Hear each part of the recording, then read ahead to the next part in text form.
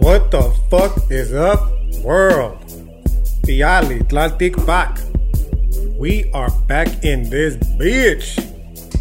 Another episode of El Grito. Another podcast for that ass. Coming live about, well, live-ish. More like a turn of phrase, if you will.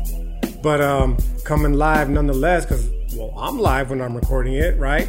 When you're hearing it, who the fuck knows? Could be today, the day that I drop it. Could be some indeterminate amount of time in the future. The point I'm trying to say is it's been about a week and a half. See, I'm slowly getting better since my last podcast, okay? And on this next podcast, I'm not even going to beat around the bush because straight up, I'm just continuing along the story that I've been telling this whole fucking start of 2021. And I don't know if you've heard this or not yet, but the truth about stories, dog, is they're all we fucking got. So with that in mind, there really is no reason for me to fucking belay this introduction aside from a quick little fucking shout out. I guess shout out to everybody that's listening to this motherfucking podcast first and foremost, right? If you're listening to this shit, what's up, dog? I see you and I appreciate the fuck out of you. You have no idea. Partly because it means that I'm not just mindlessly babbling on into the abyss, but also because if you found this, it means because you fucking vibe with what it is that I'm saying, which means more to me than anything for no other reason than it states that there are people out there that feel and think along the same lines, not entirely, I'm sure, but certainly along the same lines as I do, which is comforting because it makes the giant world that we're living in, the infinite universe potentially even that we're living in, a little less foreign and a little bit more familiar. So a little bit of loneliness that you experience, right? I know I've experienced from feeling like, am I the only one that fucking feels this type of way type shit? Nah, dog, you ain't. And that's why I'm fucking thankful that you're here. And so shout out to you for being so, because it shows me that me personally, you ain't alone. And hopefully it does the same for you as well, right? What I was trying to say though is just a quick little plug, rather, not a shout out, but a plug to myself. Okay, and it is just it's the social media plug, dog. You already know the move, okay? If you haven't already, follow your boy on the gram, OG_IceNice13. You can keep up with me, the podcast, and all sorts of other shit that I post that I don't necessarily talk about on the podcast itself, okay? So with that in mind, let's just jump right into it because your boy, of course, has lots to say. And we're coming up off the heels of our previous podcast, which was on Nietzsche, okay? And if there could be an ultimate takeaway from the Nietzschean podcast that I dropped last week, because a lot of what I'm going to talk about this week, excuse me, is also influenced by Nietzsche, right? I've had this conversation multiple times throughout the podcast. I'm not going to reiterate it, okay? And in fact, I'll just state again that Nietzsche is more of there's a Nawa influence in Nietzsche, so there's no surprise as to why I fucking, in the Western tradition, have latched on to Nietzsche, okay? But anyways, if there's any takeaway that we're going to take from the previous podcast on Nietzsche, it's to tie it closely to the idea that I've been fucking with, and that is of the death of God through this Nietzschean lens that, because he's the one that tells us God is dead. Now, I'm not using that language to be inflammatory. I'm not using it to be fucking, needlessly gratuitous. I'm using it because that is what it is, dog. The idea that everything that we're discussing on this particular podcast series, but everything that's happening currently in the Western world is basically this, okay? It's the idea that Nietzsche fucking discovered. Well, he didn't discover, I should say, like it was made aware to him and when he was philosophizing, and that is that once the Christian God is dead, it takes away all of the imagined order, if you will, that was created in, with this Christian God as the foundation for, okay? So when I'm talking about like the death of God or God is dead, that's what I'm referring to, dog. I'm referring to this Western ideology that has sustained the world that we're living on. And what makes this fucking ideology shit such a trip, bro, is because basically, like, the truth about stories is they're all we fucking got, okay? And I'm going to get to the Truth About Stories podcast inevitably, okay? But I'm going to keep fucking with it through the ideological lens to try to drive home the idea that without stories, we're basically fucking lost at sea, if you will. We are lost in the sauce. We have no idea who we are, where we came from, why we're here, etc. So the imagined order, if you will, is nothing more than the various stories that have been developed throughout the course of human history in an attempt to make sense of all the aforementioned questions, right? Now, the interesting part, of course, is what the Nawat understood full well, and that there, in this world of constant flux and motion is no fixed truth. And if there is no fixed truth, and that means that this slippery world that we're living in, if there's no fixed truth on it, then that ultimately means that every story that we've created, there's really no foundation for it, and thus no ultimate reason as to why we should believe in it, including the Western Judeo-Christian world. It's no exception, okay? So when Nietzsche is saying God is dead, when I'm referring to the death of God, that's what I'm referring to. I'm referring essentially to the death of a story that has helped ground people in reality for an indeterminate amount of time in the future, okay? Now, this is a huge idea because intertwined in it, fundamentally so, is the notion that you might hear academic dorks like myself talk about all the fucking time. In fact, there was a meme that made reference to it, right? And I personally found the meme quite fucking offensive because I do understand what we mean when we're saying this. I'm not just throwing that shit around out there. And I hope that I've done a good enough job to help you understand it as well. And if I haven't, then I'll just keep trying to do so until we do, right? But it's the deconstruction and the construction, essentially, of ontologies. So again, an ontology, just to keep it real simple, dog, is the nature of reality, okay? So how this ties into the story shit is that the stories are what fucking shape the reality for us. They explain to us, if you will, in story form, the nature of reality. So when you're constructing a fucking ontology, you are creating, if you will, the story that is going to shape the way that, you view reality, the way that we view reality. It's going to shape the structure of reality. Now, one of the biggest problems that modernists like to make, one of the biggest problems that Greek philosophers, Western tradition of philosophers don't even consider, is that these stories are constructed with, our lenses, if you will, that I discussed before, our ideological lenses. And what happens is if we mistake the process of constructing this ontology with an absolutist approach, what basically happens is that inevitably anybody that doesn't fit into this mold is going to be considered inferior, right? Which is obviously a huge fucking problem. Because at its worst, as I've already discussed in the previous podcast, it will always collapse into ethno-nationalism that, obviously we're all familiar with what happened in World War II with the execution of fucking Jewish people. We're all familiar with what happened here on Turtle Island, the indigenous Holocaust, etc., right? So we know that when it's a very slippery slope that has fucking disastrous results. So the problem then that these fuckheads are making when they're constructing this reality is that they don't consider, if you will, their ideological lens that influenced this story. The ideological lens of the fucking ancient Greeks is one of misogyny. It's one of fucking pedophilia. It's one of fucking endorsing slavery. So we should not be surprised then that we're living in a world where these actions are still very fucking rampant. Why? Because the ancient Greek tradition of philosophy is what informed the construction of the ontology that we are currently finding ourselves fucking beholden to, okay? So the goal then is to deconstruct this ontology, to fucking do away with this story, to find all the fucking reasons why this story is stupid as fuck and replace it with a competing ontology. I don't really like the word competing because I don't fuck with the idea of hierarchy. I don't know how many times I have to fucking emphasize this, right? But I will continue to do so until it's no longer necessary. When you say competing ideologies, that implies some sort of hierarchy that I'm trying to divorce myself from completely. It's not a competing ontology. It's just a different way of viewing reality, a different way of engaging with reality, a different way in which essentially reality was constructed, a different story about how reality is. Okay. So, when I'm talking about the deconstruction and construction of ontologies and the death of God specifically, I call it the death of God or God is dead because it's so much easier to say that. And again, it avoids the pitfalls that I mentioned in that fucking meme that I was talking about the person who wrote that whenever you hear these academic nerds talking about ontologies and epistemologies, that are kind of just lobbing the term back and forth, volleying it back and forth, and no one really knows what it means. Like, no, dog. Like, people know what it means. You're just a fucking idiot, okay? And those of us that do know what it means, we understood that when we saw your tweet or your fucking meme. Just throwing that out there, just in case on the off chance you happen to hear this or speak to someone that you know that does, right? So anyways, before I continue along with the podcast, just a little quick rehashing, okay? The quick rehashing is simple. I'm currently in the midst of a podcast series that's going to set up the tensions between modernism and postmodernism, right?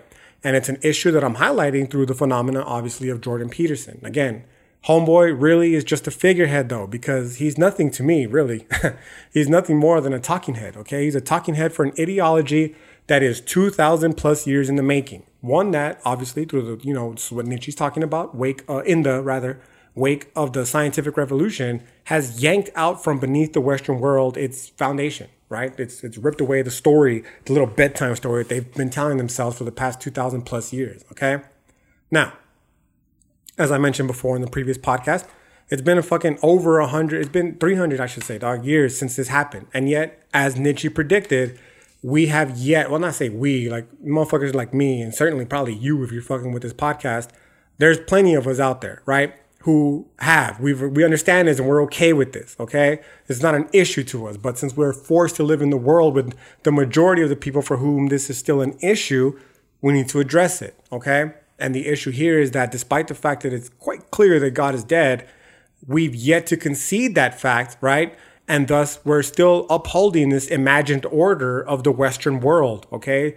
Through a Christian foundation, right? That is no longer viable, which means that everything, again, from their morality, and I say they because I make no delusions, dog. People like people like you probably, we've never been really welcomed into that world in this day and age. We've been beholden to that world in the sense that you must follow this religion, you must follow this economic system, you must follow this world of, labor.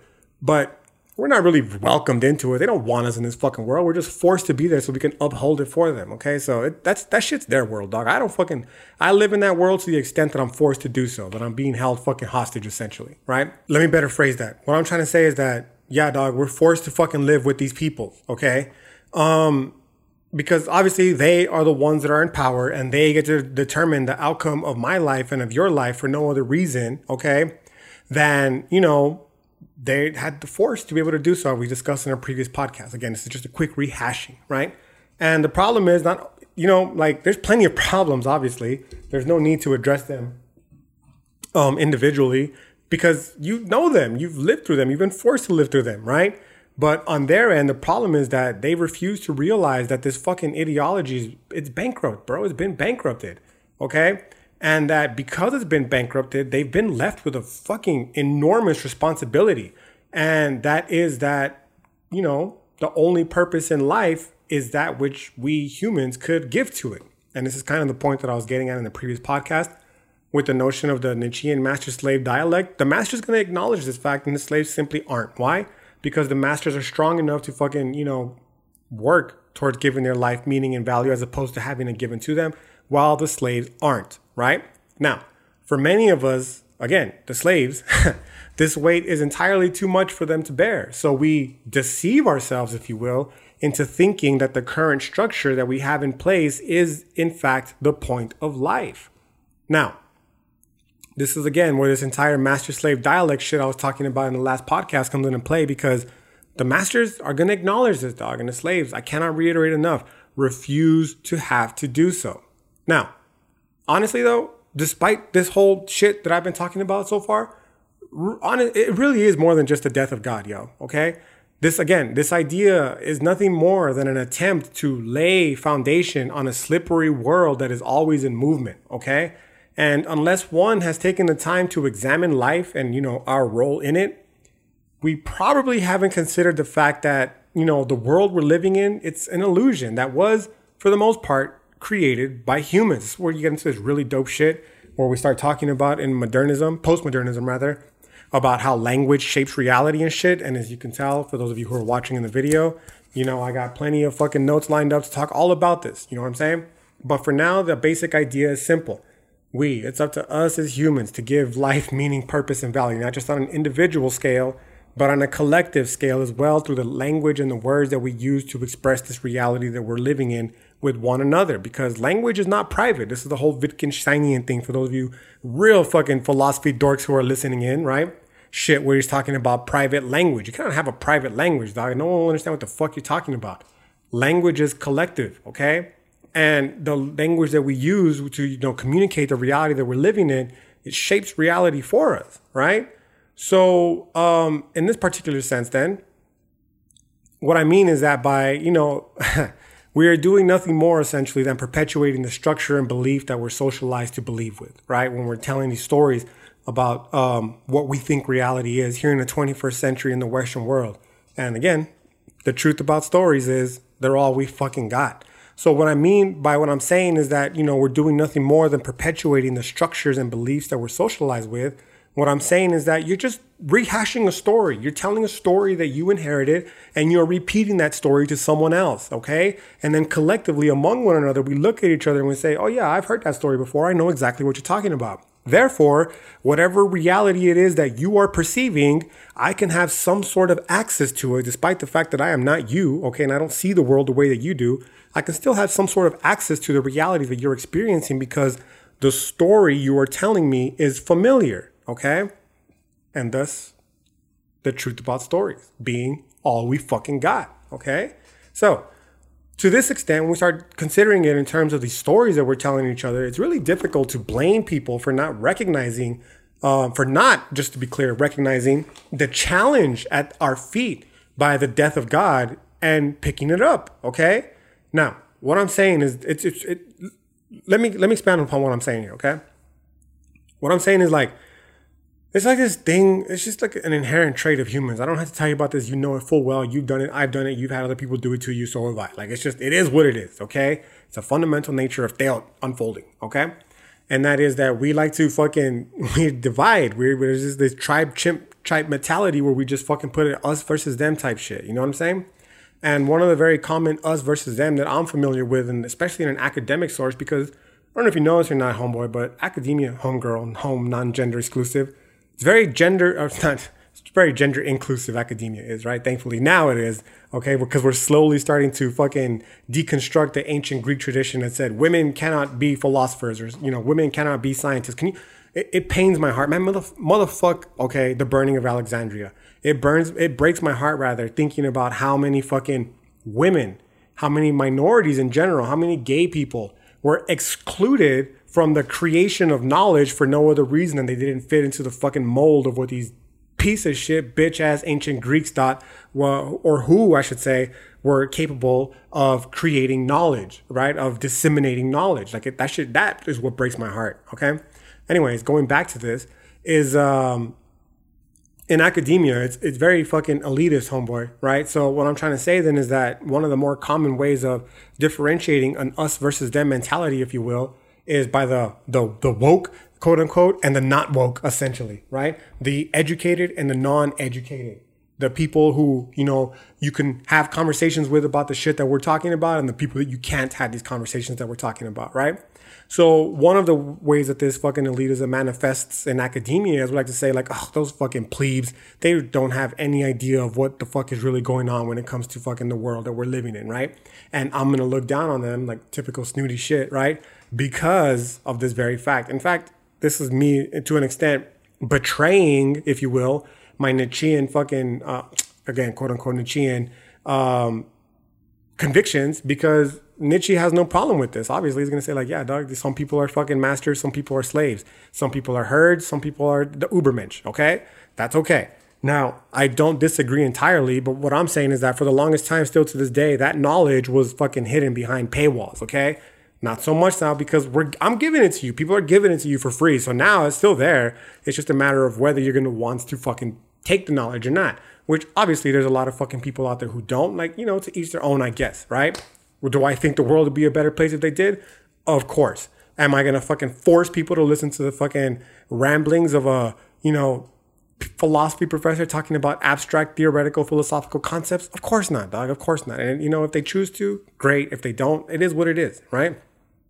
Anyways, so going back to the point that I'm trying to make is that we can't really blame people, again, for not recognize the challenge that's being laid at our feet by the death of God and ensuingly either refusing to or actually picking it up, if you will, embracing the challenge, right? And it's for a variety of reasons, chief among which being that okay, for one, unless by chance these people are, they just happen to be curiously inclined, we have to hope. This is where the Heideggerian lens, right, is going to come into play. So if you're, just tuning in for this podcast for the first time, I have a podcast on Heidegger. So, it'll make a little more sense if you go back and listen to that one.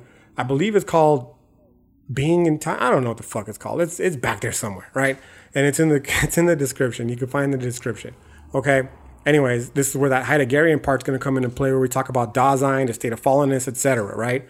This is kind of what the point that is that he's talking about, where unless you either happen by chance to be curiously inclined, you either have to hope that some drastic life event is going to wake you, if you will, from your state of fallenness, right?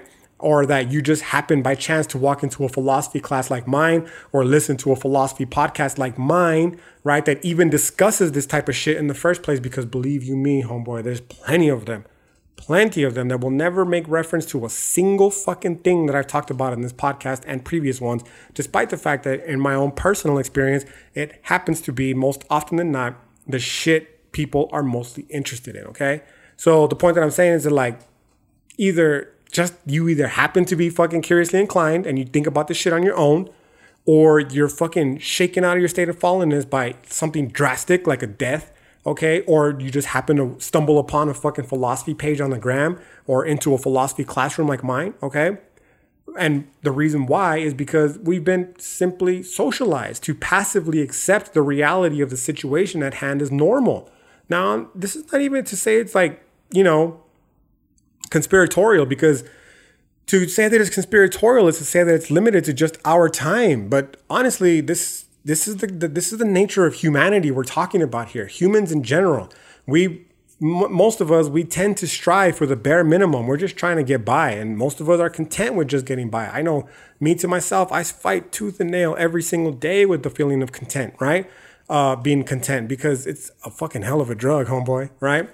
So to say that it's something of a conspiracy, it takes away from the individual responsibility that we have, which is something that I would never want to do, right? Betray my quote unquote existential roots in doing so. So, I'm not going to say that it's not, though, at the same time, something of a conspiracy, because obviously we've all here in America, at least, gone through the bullshit ass K through 12 public education school system. And we know full well that they don't fucking encourage critical thinking. We know full well that they don't fucking, encourage us to step out of line.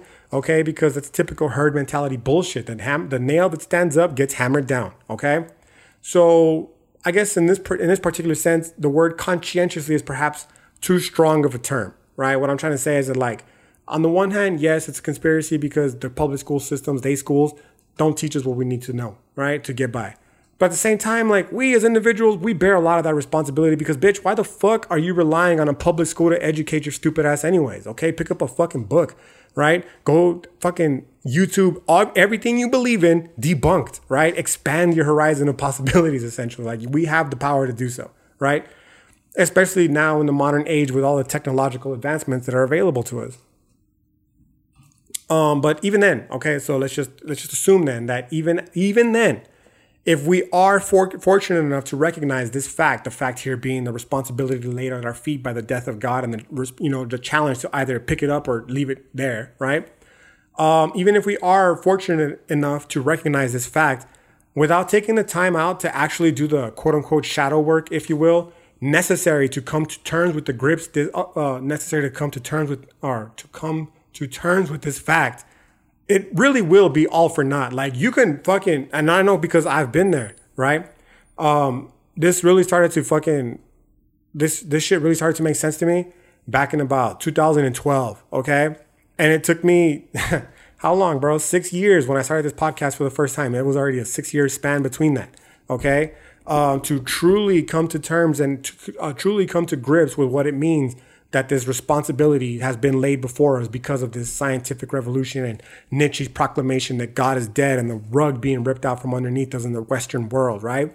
So the point that I'm trying to say is, like, you can come face to face with this. You can be confronted with this. But unless we actually take the time to do the fucking philosophical shadow work, if you will, to come to terms with grips with what this is saying, then it really doesn't mean anything, okay? It's the whole fucking epistemic conundrum. I made a video about it before. The example that I gave was the Harry Potter dork, right? Neville Longbottom with the little red shit, the little shit that turns red, the little ball that turns red, okay? I call it the Neville Longbottom conundrum.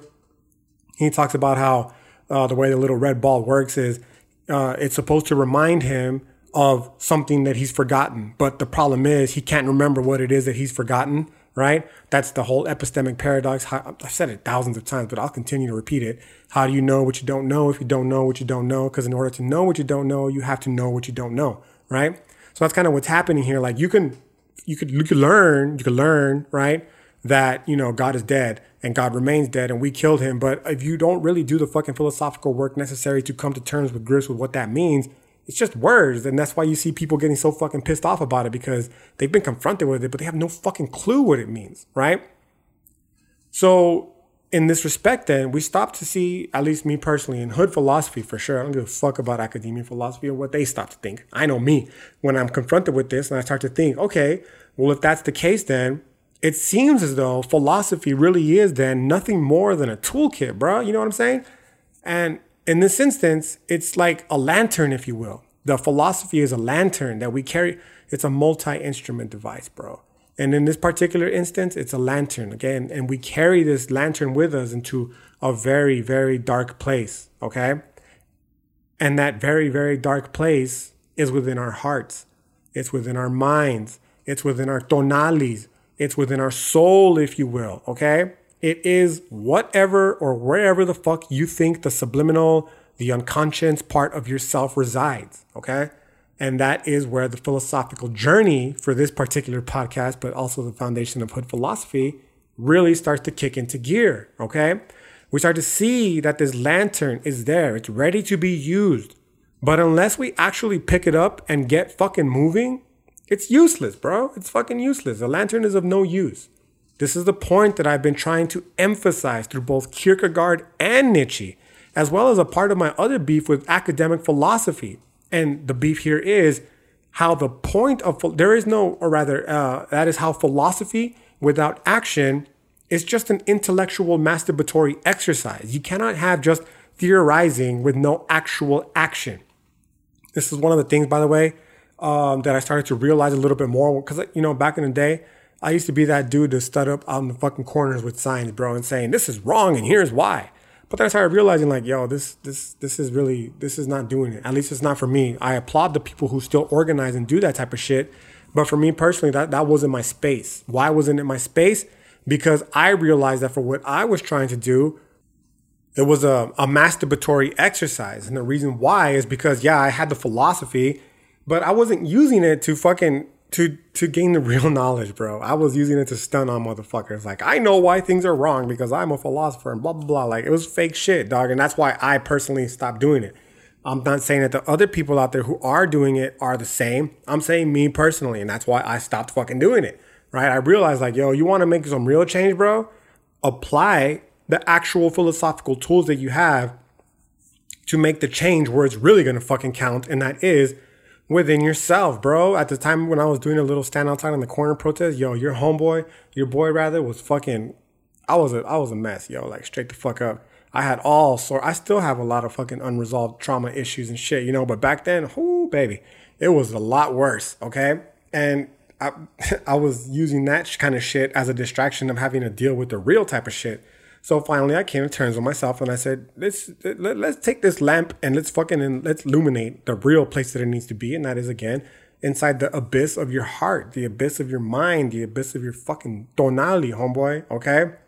And realize that it's so much more, this philosophy shit, than just a fucking intellectual exercise, right? It really does have the ability to radically transform not just individual lives, but humanity as a collective whole. How? Because say what the fuck you say about philosophy, make all the jokes you want about philosophers. At the end of the day, everything you know about fucking reality comes by way of philosophizing. Philosophizing is the grand story that we tell each other, that we've told each other collectively throughout the course of human history.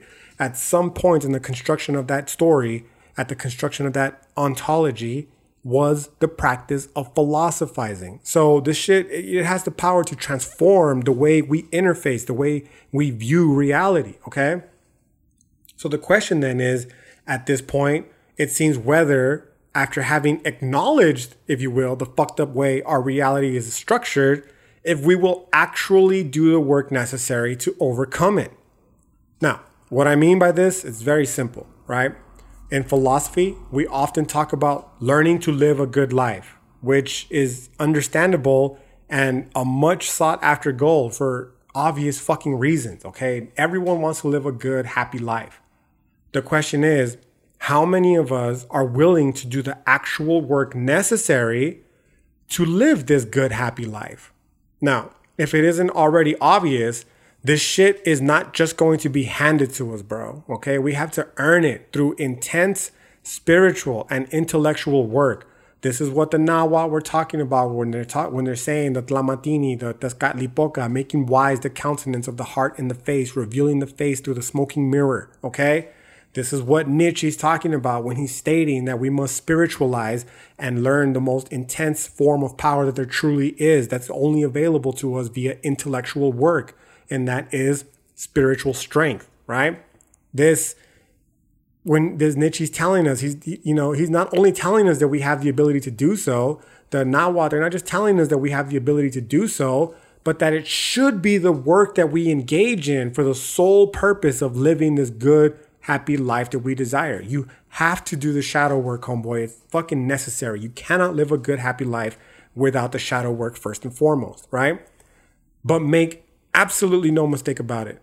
When you stare into the abyss, this is the scary part. That bitch really do be staring right back directly into you, dog. That's the fucking terrifying part. So it's so easy to, you see it all the time on the gram. I see it all the time on the gram. How flippant people are to just tell others, just do the shadow work, bro. You'll be fine. Like, yeah, for sure. But let's also acknowledge the fact that there's some haunting shit going on in that fucking shadow. And that, the abyss, that's the abyss. And, it really will look directly back into you. Okay. So, you got your little lantern there and you're ready to walk into that dark forest of your fucking, tonali, your soul. And that soul is ready for you with it's compact, dog. Okay. Now, the whole time I'm talking about this, I just can't stop thinking about Harry Potter, how beautiful Harry Potter is, right? This is the fucking dark. It's all metaphor, bro. It's all stories. These are all fucking, the truth about stories is they're all we fucking got, right? And Harry Potter, Star Wars, Game of Thrones, they're all just stories that reiterate these classic archetypes. As you can tell, I've been spiffing up on my Jung, okay? Somewhere along this podcast series, there's going to be a Jungian podcast. I'll get it to you as soon as fucking I can, right? I said every week, but obviously I've been slacking on the mackin'. I'll pick it back up, though, because I got to get this bitch out. It's a long story I got to tell, okay? Anyways, going back to the Harry Potter shit, the Forbidden Forest, right?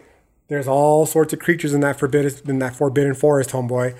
And obviously the Forbidden Forest is a metaphor for you, like what's inside of you, okay? And there's all kinds of shit in there.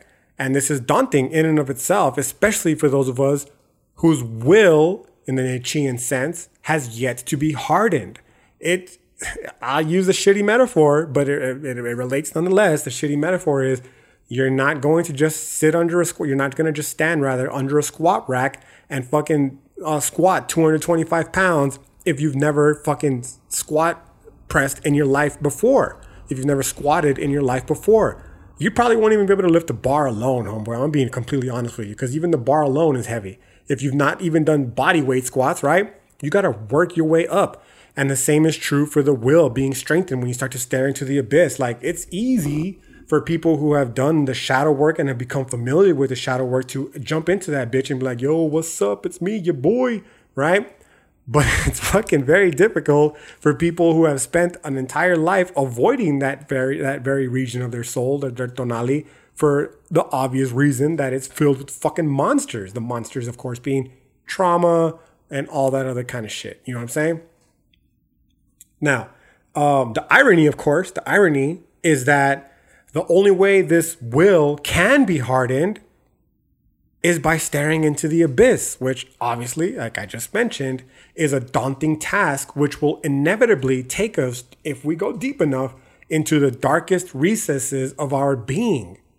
It will force us to confront, either willingly or otherwise, dog, one way or another, our deepest traumas and fears, many of which we'd rather not address. We spend an entire life constructing fucking defense mechanisms to avoid having to do so, right? The most obvious one that I could talk about at this potential point is death, bro. Like, that's what everybody's fucking afraid of. And if anyone tells you that they're not, they're fucking lying, dog. You have people who have come to grips with it, maybe. You have people who have engaged in the shadow work necessary, like myself. I'm not trying to hype myself up. I'm just telling you, like, yo, this shit terrified the fuck out of me. It still does, right? Just not as much, because I've done a lot of the shadow work necessary to have to to come to terms with my finitude, if you will, with, the finitude of all living things on earth, your loved ones, yourself included. You know what I'm saying?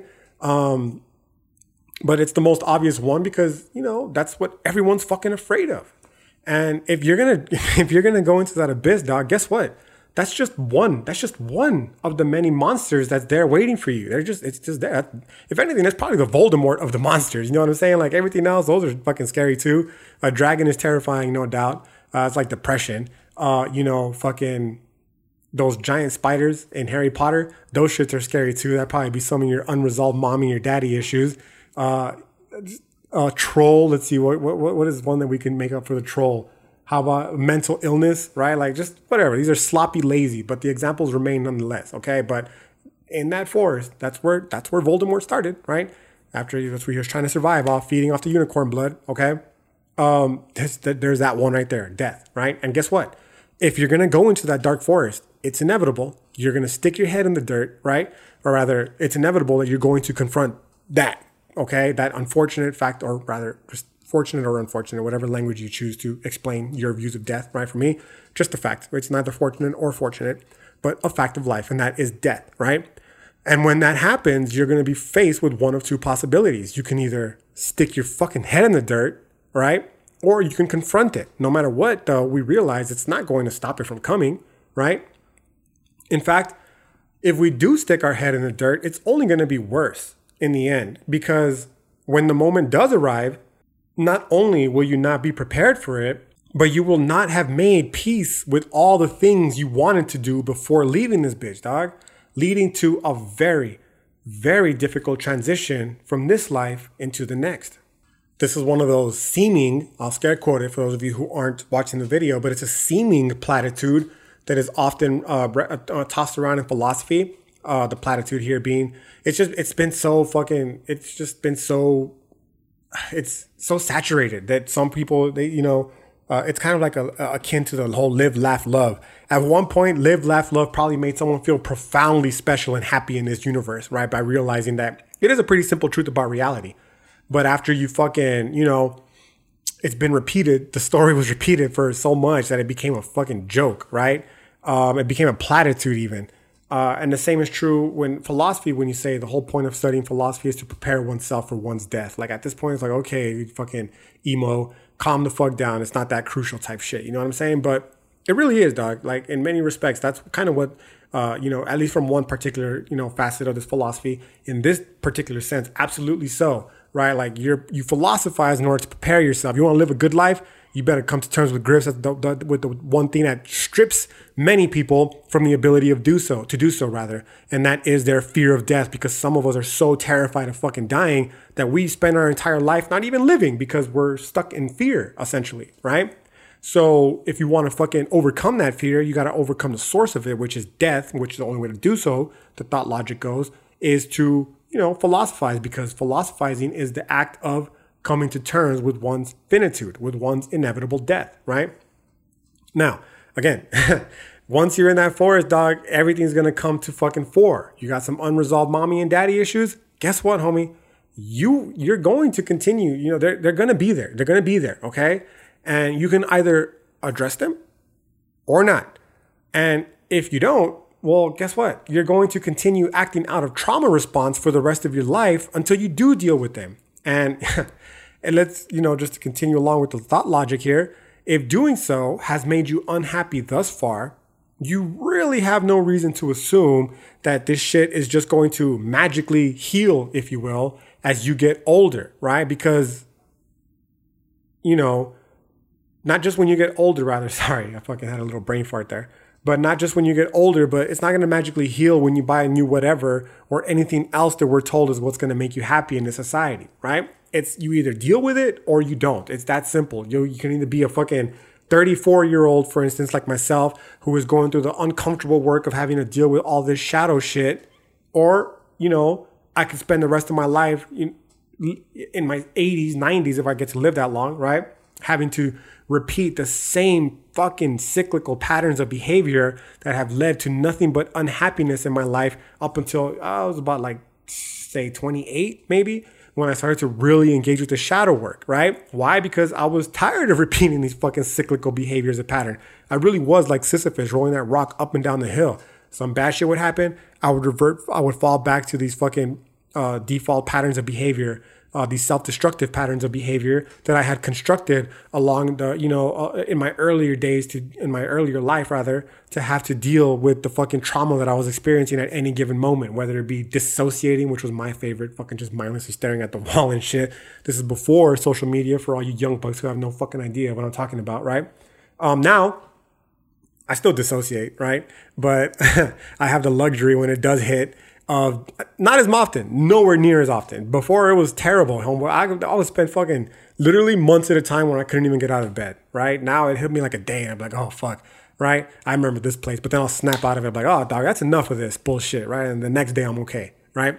But the dissociating was one of my favorite forms of self-destructive patterns of behavior because some traumatic shit happens and rather than having to deal with it, you just completely zone out, right? You're like, I'm not dealing with any of this. This is too much for me to handle, right? But the problem is that in, creating that space between you and the event, obviously you lose a lot of agency. You make a lot of bad choices. You lose the agency and the bad choices are made for you by people who want to make the bad choices for you so they could benefit from you being in this bad position. Or you personally, you allow these bad shit to happen and now you have to fucking deal with the repercussions in the future. And, it just compounds further in this snowball effect to where suddenly everything that's around your life is nothing but this negative fucking cloud of that, you caused that could have been avoided if you would have not dissociated. Could have avoided had I not dissociated and dealt with them, right? And if I don't fucking do the shadow work necessary to address the fact that when I'm confronted with trauma, because, just because the trauma occurred in the past doesn't mean that it stops occurring. Life is trauma. Life is it's an assault, as I've said before, right? Existence is an assault. And if I keep responding in these to these traumatic events in a fucking dissociative manner, this snowball's never going to go away. It's just going to get bigger and bigger until the point where I'm 90, right? And I have this fucking giant snowball over me and I'm literally just fucking waiting to die because I can't deal with how fucking miserable life is up until this point. And then I'm maybe one of those people that's all curmudgeonly and old and saying life is fucking pointless and blah, blah, blah. Like, no, dog, it's not pointless, okay? You just did not do this is me talking to me. You just did not do the shadow work necessary to have to overcome all the shit that was keeping you from potentially living a good, happy life. Why? Because you were a weak bitch and it was so much easier to drink, do drugs, philander, right? All that kind of shit that I used to do when I was younger than it was to have to deal with your unresolved mommy issues. You know what I'm saying? Now, this is what I'm talking about when I state that, yeah, dog, you can get older and then you're just going to be that old creepy dude at the club trying to pick up fucking young chicks because you never dealt with your fucking trauma from a childhood. You know what I'm saying? You can be in your 90s and still fucking acting like that because you never dealt with the trauma that led you to that position in the first place, right? Again, nothing is just handed to us. It's not going to magically occur. We have to earn this shit and probably for the best because if we didn't, we probably wouldn't appreciate it as much. Anyways, and coming back to this, we realized that like beyond just grappling with the fact that we're responsible, the onus, if you will, of living a good life of genuine happiness is on us, right? We must further consider, if that wasn't daunting enough, we have to further consider two more potential realizations, okay? And that is that despite our best efforts, we may very well never truly lead a life of genuine happiness, okay? There's this great J. Cole line, again, I've shared it before. Fucking bitch ass Instagram took it down along with the whole fucking post. But the song High for Hours, I posted it before on the gram. I mentioned it before on this podcast. And, the line sums it up perfectly. It goes something along the lines of, what good is taking over when you know what you're going to do? The only real revolution happens right inside of you. But there's a follow-up to that one, okay? And this is not from the same song. It's from the Forest Hill Drive album. I can't fucking remember off the top of my head the name of the song, but it goes something along the lines of, the good news is you've come a long way. The bad news is you went the wrong way. Okay. And that's the idea here with this fucking spiritualization path. No one knows what the fuck is going on, homie. We're all just winging it in life, right? You might have a fucking horoscope or a fucking fortune teller try to tell you otherwise, but the reality is, even the fucking horoscopes and the fortune tellers are just a story, yo. And, the story is what we're using to help us wing ourselves through fucking life along the way, okay? But clearly, there's no guarantees. The best that we can do is arm ourselves with more of the philosophical toolkit and hope that we make rational, informed decisions along the way. But again, even in that, there's still no guarantees that you could be the most logical, rational person, and you still make fucking logical, illogical, and irrational decisions, right? Or that you could just be a fucking victim of fate, yo. Life, I don't have to tell you this, but that shit happens fast, okay? And without proper foresight of the future, there's simply no way of knowing where it's going to take us, leaving us with the choice of either curling up in the fucking fetal position and letting come what may be because we're entirely too afraid of this daunting fact, or we can own up to our shit and become so fucking strong, basically, spiritually, mentally, and attitudinally, that we simply are not fazed by what does. Again, this is where the Nawa influence on Nietzsche starts to become relevant, yo. There is no good or evil. There is only the unfolding of Teot, okay? And it is either in our benefit or it is not. And the best that we can do is try to influence this unfolding in our favor. In this particular case, by arming ourselves with the philosophical toolkit necessary to ride the waves of the unfolding nature of Teot. Now, on top of that, we've got our second realization here, and that is that it would appear as though this particular society that we're living in, though I'm sure the same could be said of many now that I think about it, right?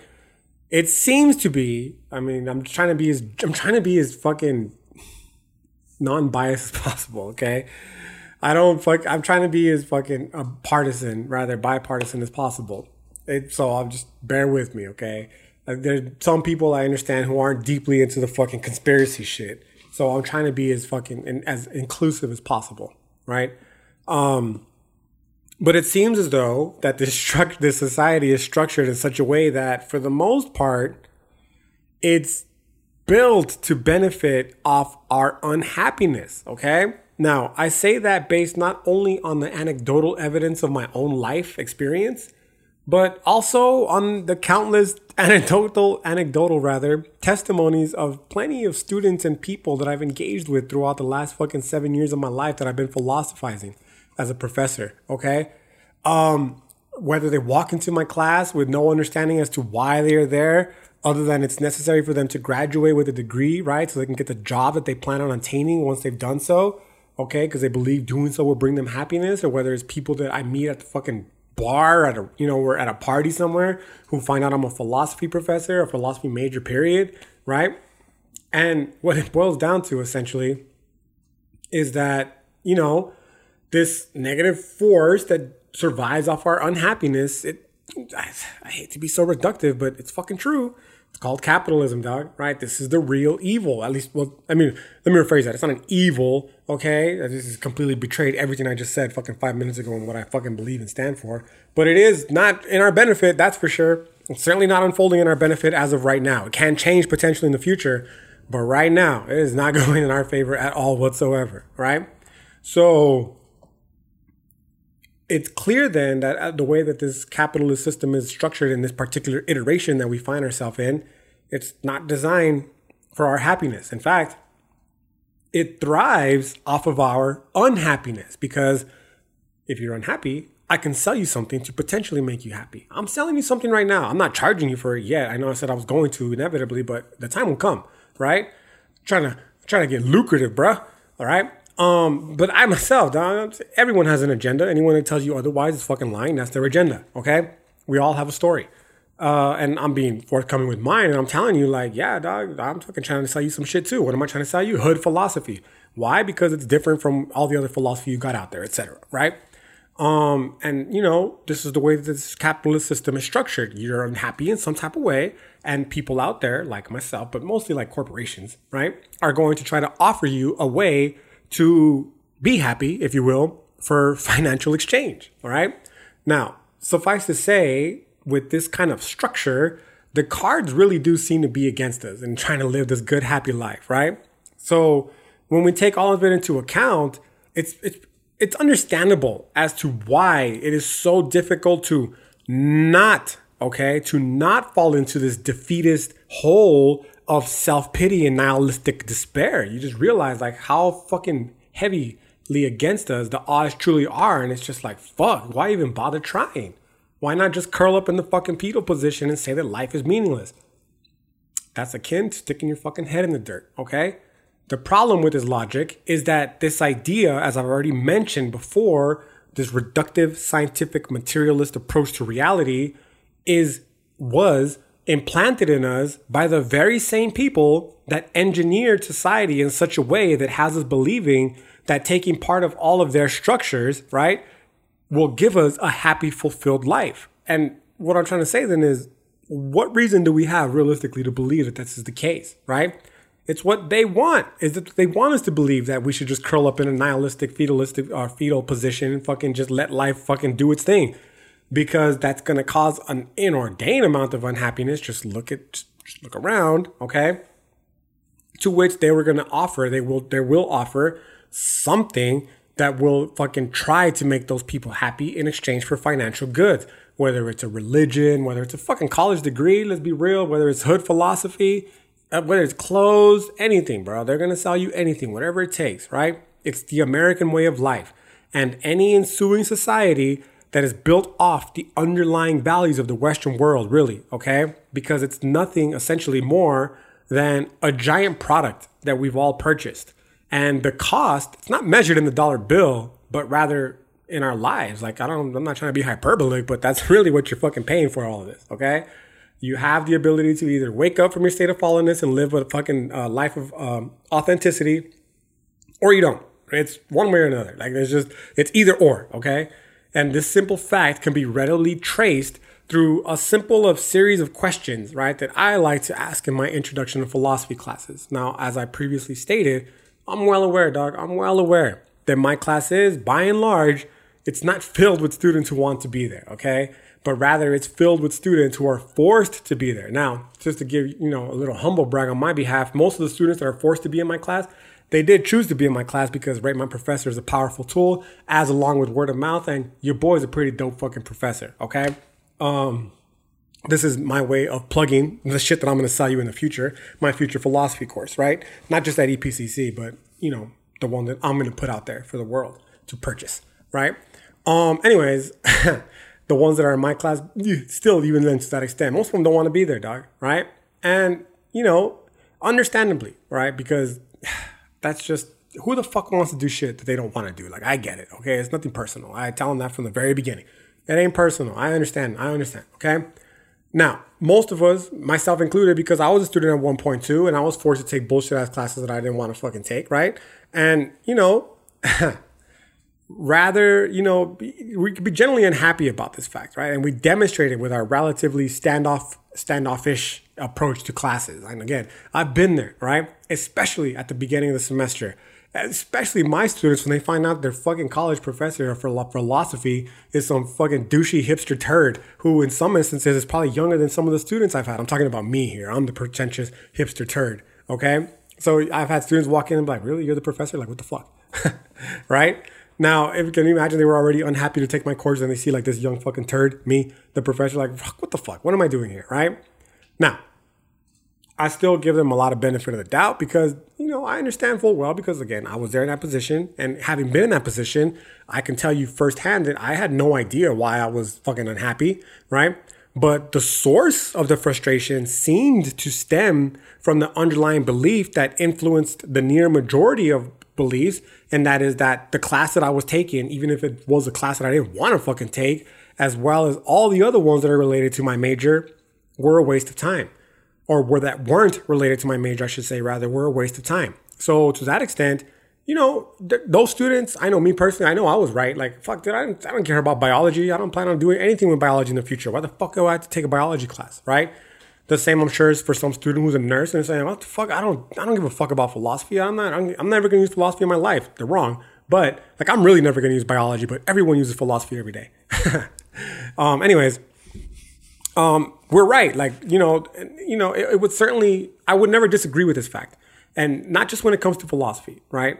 But again, as a means of disarming this preconceived dissatisfaction that students have, I'm speaking to myself now as the professor, I like to start, again, the semester off by doing these two things, The first of which being to remind them that ideally they chose to be here, right? You could say there's no excuses in this fucking tradition of philosophy. It's hood philosophy shit, right? Deeply informed by the Nawa philosophy, the existential tradition of philosophy. Just own up to it, dog. Like, you chose to be in this class. Whether it was a requirement or not, that's a different story, because there's different electives you could have taken that were not philosophy. B, there are different philosophy professors at the colleges that I work at that are not me.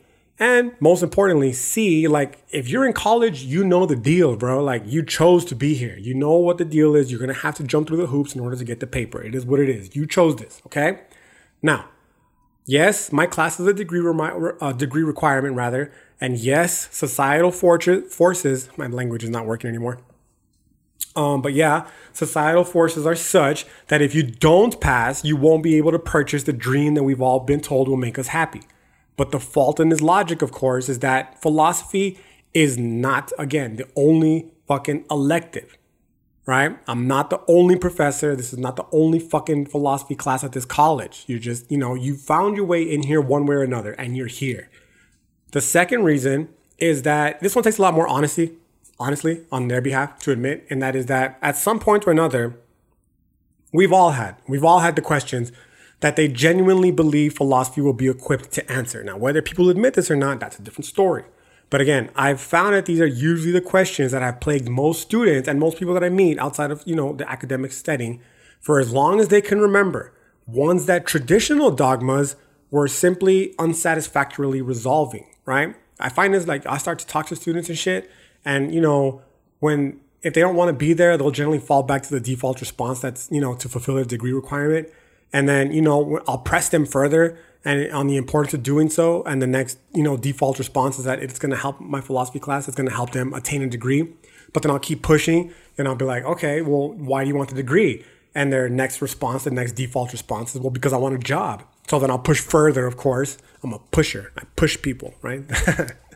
And the next default response is because, well, I want the fucking resources, namely the financial resources, that come with employment, because they're going to fucking buy me the shit that I've been told is going to make me happy.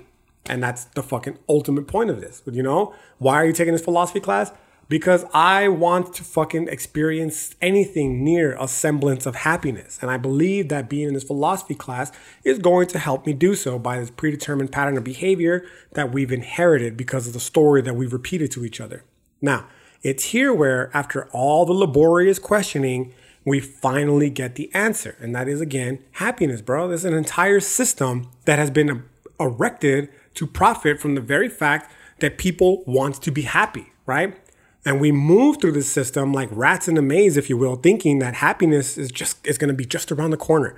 All the while, we're being ruthlessly exploited for capital at every single fucking opening. I just read an article the other day, fucking broke my heart, about the outrageous prices these fucking bitch ass publishers are charging students for textbooks, like for other online courses. Like, it's just ruthless, cutthroat, fucking just the capitalism, bro. It's just, it just disgusts the fuck out of me. Okay. And, we're being exploited for money. We're being milked ruthlessly at every fucking opening. So essentially then what it boils down to with this thought logic here is that we recognize that these people like you and I, right, whether willingly or unwittingly, are, they're profiteering. There's people that are profiteering from our ignorance, okay? And as such, they have a vested interest in remaining unable and, in many instances, unwilling to confront the reality that our lives, as structured, are entirely arbitrary and could easily be done in another way, right? So what I'm trying to tell you is, like, yeah, dog, we're unhappy. And there's a system that benefits from us being unhappy. Like, they structured it this way. But what I'm also trying to tell you is, like, you have the power to change that, even individually, but also collectively. Like, we can all fucking make the changes within us required to make the collective universal shift so that this is no longer the case. Like, that's also a capability, right? Now, obviously, this type of shit is not limited to just the classroom, bro. This is the point of hood philosophy, right? It's to make the practical ramifications of philosophy clear. So in this particular sense, the practical application is simple.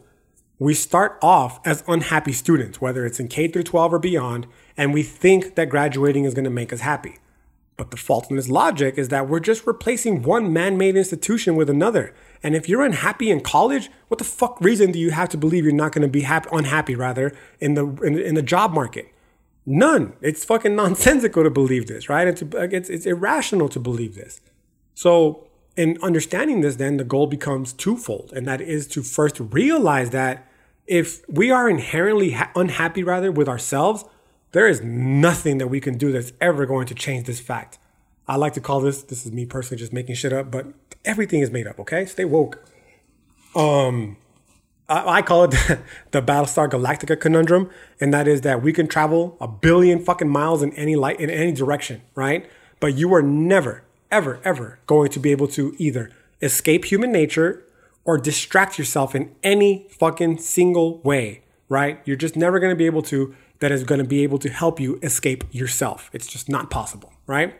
So what I'm saying then is that if you're unhappy with humans in general, good luck because they're everywhere, right? And more personally on an individual scale, if you're unhappy with yourself, nothing you ever do, no institution you ever partake in is ever going to change this fact. And to believe otherwise is fucking irrational, dog. There's only one thing you can do. He who look outwards, what's that young quote? My mind is slipping. It's something along the line, he who looks outward, something, he who looks inward awakens, right? I'm trying to be gender exclusive, right? And that's what gets us to the second point, this twofold realization. And that is that the point of studying philosophy is to get you to recognize this fact and help arm you with the correct tools necessary to adequately adjust. It's going to be painful. There's no question about that. It's going to be painful as fuck. And it's going to come at the direct expense of many of the beliefs that we hold deeply. But that's okay, right? If it is because of these systems that you were in this state, or rather, it is because of these systems that you are in, that we all, for the most part, are in a state of unhappiness to begin with. So it would be insane to believe that these very systems would be the ones that are going to rescue us from it. So studying philosophy, in turn, ideally, will help us to recognize this by instilling within us the critical thinking skills necessary to recognize the deception inherent in this default mode of being that has been passed along, or rather passed off as the quote unquote purpose of life for entirely too long, dog. So I guess simply, if I'm going to keep it simple, what I'm trying to say is that the point of hood philosophy is to help us realize the extraordinary power that we have to determine the quality of our life, right? If you're unhappy with your life, dog, you can change it. If you don't want to be beholden to the whims of societal forces, change it, okay? Straight up, we can do this at any moment. It's never, ever too late. Now, usually at this point, like I'll have students or people in general that I'm talking to say, well, what about free will? And I'm like, yo, motherfuck the free will determinism debate, dog, okay? It's about owning the fact that that's just intellectual exercise at this point. It's masturbatory exercise. Like, yes, it's a very real problem, but yo, like, how the fuck is that dealing with that gonna help you, deal with all the shit that's making you unhappy? If anything, it's just gonna give you an excuse as to why to continue doing all the shit that's making you unhappy, because you say, oh, this was destined for me. I cannot change it. My entire life was predetermined long in advance. Nothing I do will ever change that. Fuck off with that defeatist bullshit attitude, bro. Own the fact that the fucking outcome of your life will always ever only depend on how much work we put into making that shit happen, right? We've all got the power to do so. We've all just been stripped of the realization of this fact. And taking it back, it doesn't mean standing out on the fucking corner with a picket sign lamenting the ills of society. This is me talking to me, relaying my experience to you, right? It doesn't mean crying about how fucking unfair the world is or lamenting about how tough how rough your childhood was. I'm not trying to take away from your shit that you experienced. I'm just saying, like, yo, that's life, bro. Like, that shit, that is life, okay? And it's, we can dwell there, we can lament there, we can commiserate there with one another and other people. But realistically, at some point, you're going to have to ask yourself, is this making me happy? Or is it just another excuse that's going to keep me away from the fact that in the end, I am ultimately responsible for my own life because God is dead. God remains dead and we killed him, right? The onus is on us. You have the responsibility been laid at our feet to either take action and make our life what the fuck we want, or to stick our fucking head in the dirt, or to lay in the fetal position and just come what may, right?